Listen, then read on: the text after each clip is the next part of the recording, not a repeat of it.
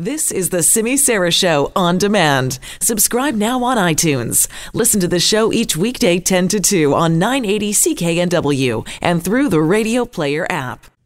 About a year ago, here on the show, we were talking about the Loch Ness Monster. And the reason is that a University of Otago geneticist had been doing some research into the DNA found in the water of the Loch Ness and was hoping, through that work, to figure out if there was any unusual kind of DNA activity in the water and therefore maybe be able to solve the mystery of the Loch Ness Monster. Well, now it's been a year. The research has been done. And of course, we want to know, what did they find? So joining us once again to talk about this is Professor Neil Gemmell, Ag Research Chair in Reproduction and Genomics at the University of Otago in New Zealand. And Neil, thanks so much for being back with us today. Oh, thanks so much, Simi. Okay, appreciate the interest. Well, I'm excited to hear about what you found. So tell me about the process of the work that you were doing. Okay, so it's relatively simple. So the basic premise is that life is messy. As we move through our environment, we shed pieces of skin and hair and what have you, and all organisms do this, basically, all large organisms. And we're collecting that detritus of life from the water using effectively a molecular net to collect that cellular material and extract the DNA from it. And then we use that DNA and we sequence it to figure out what species are living within a particular environment. So for big things, we're just picking up little pieces of cells from them. For the small things, we're actually picking up the entire organism. But we get a very large census of life from a relatively small volume of water. Okay, so you thought this would help you figure out if there was anything in the water of the Loch Ness that shouldn't necessarily be in the water. Is that right? Yeah, that's roughly it. So we're looking for things that are a bit different, obviously, from what we might expect based on our understanding of life in the loch. Right. So what we hoped we'd do is we'd describe all the species that we could find, from vertebrates right through to bacteria, and then we would be able to look at those species and say, is there anything in there that's just a little bit surprising? Okay, and so that's effectively what we've done. Nobody had done that before? No, nobody's ever used environmental DNA to study Loch Ness before us, and in fact, the sort of project of the scale that we've undertaken is extremely rare. So we took 250 samples across Loch Ness at the surface, at 50 metres down, 100 metres down, and right down into the depths of Loch Ness, about 200 metres down. So the deepest point in Loch Ness is about 227 metres down. So it's a very large, very deep body of water.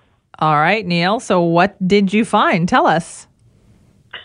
Okay, so what did we find? Well, the reassuring thing is that we found most of the things we expected we'd find.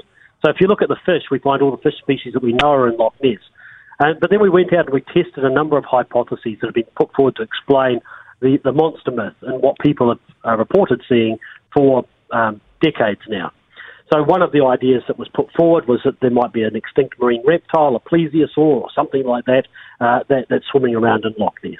And the short answer is we find absolutely no evidence for a plesiosaur or indeed actually any large reptilian-type creature in the Loch Ness water samples that we took. Can we exclude plesiosaur completely as a hypothesis? No, we can't. But all we can say is we've got no evidence. Okay, but did you find anything that made you go, okay, that's worth a deeper look? Yeah, so we looked at fish because I always thought fish was probably a good explanation because they don't have to come up to the surface to breathe. So they can stay submerged for a long period of time and you might only see them rarely. We looked for giant catfish and sturgeon and we didn't find those. But we did find an awful lot of eel DNA. And one of the early ideas around the Loch Ness sightings was that there might be some sort of unusually large eel that might be breaking the surface and explaining what people were seeing. So we don't know if the samples that we've sequenced are from a giant eel or an extremely large eel. All we can say is that there's an awful lot of eel DNA in the loch and that we can't exclude the possibility that a giant eel might be an explanation. Okay, when you say awful lot of eel DNA, how noticeable was that? Well, it was pretty abundant. So when we look at our 250-odd samples, we find significant evidence of eel sequence in most of those, and that's both at the surface and right down into the depths of the loch. So there's pretty much not a site within the loch that we don't find eel. And you can contrast that to a species like pike, which is also present in the loch, but might have only been found in maybe 15 or 20 sites out of the 250 we surveyed. So eels are probably abundant and also frequently encountered by our environmental DNA survey. Okay, so are eels known to be in the Loch Ness? Like, have they been seen there before? Oh, yeah. So we know there are eels there. It's just the sheer quantity of them. I think teeming would be the word we would use. It has a large number of eels in comparison to things like Atlantic salmon and char and other freshwater fish species that we know are in Loch Ness. So I think that was a surprise to us, is that just the sheer abundance of material that we observed. Right. So is that something that you should have been visible then? If there was that much eel DNA, you should be able to see that many eels. Well, you can certainly see eels on underwater cameras. I mean, they're not shy. Obviously, they're predominantly nocturnal. But yeah, look, we knew there were eels there. It's just that the numbers seem quite large. And maybe there is a big eel in there. Who knows? Okay, so then what do you do now with this, Neil? What do we do now? I guess, so there are a couple, we don't know specifically if it's a large eel, but we do know from other studies of genetics that there are some genes that are associated with large body size in things like ourselves and mice and dogs and a variety of other species. So we could go looking in our eel DNA for those specific genes and see if there are any mutations that are associated with accelerated growth or large body size. So that might be something we could do in the future. And there's also the possibility to go back and do the study in a more exhaustive way.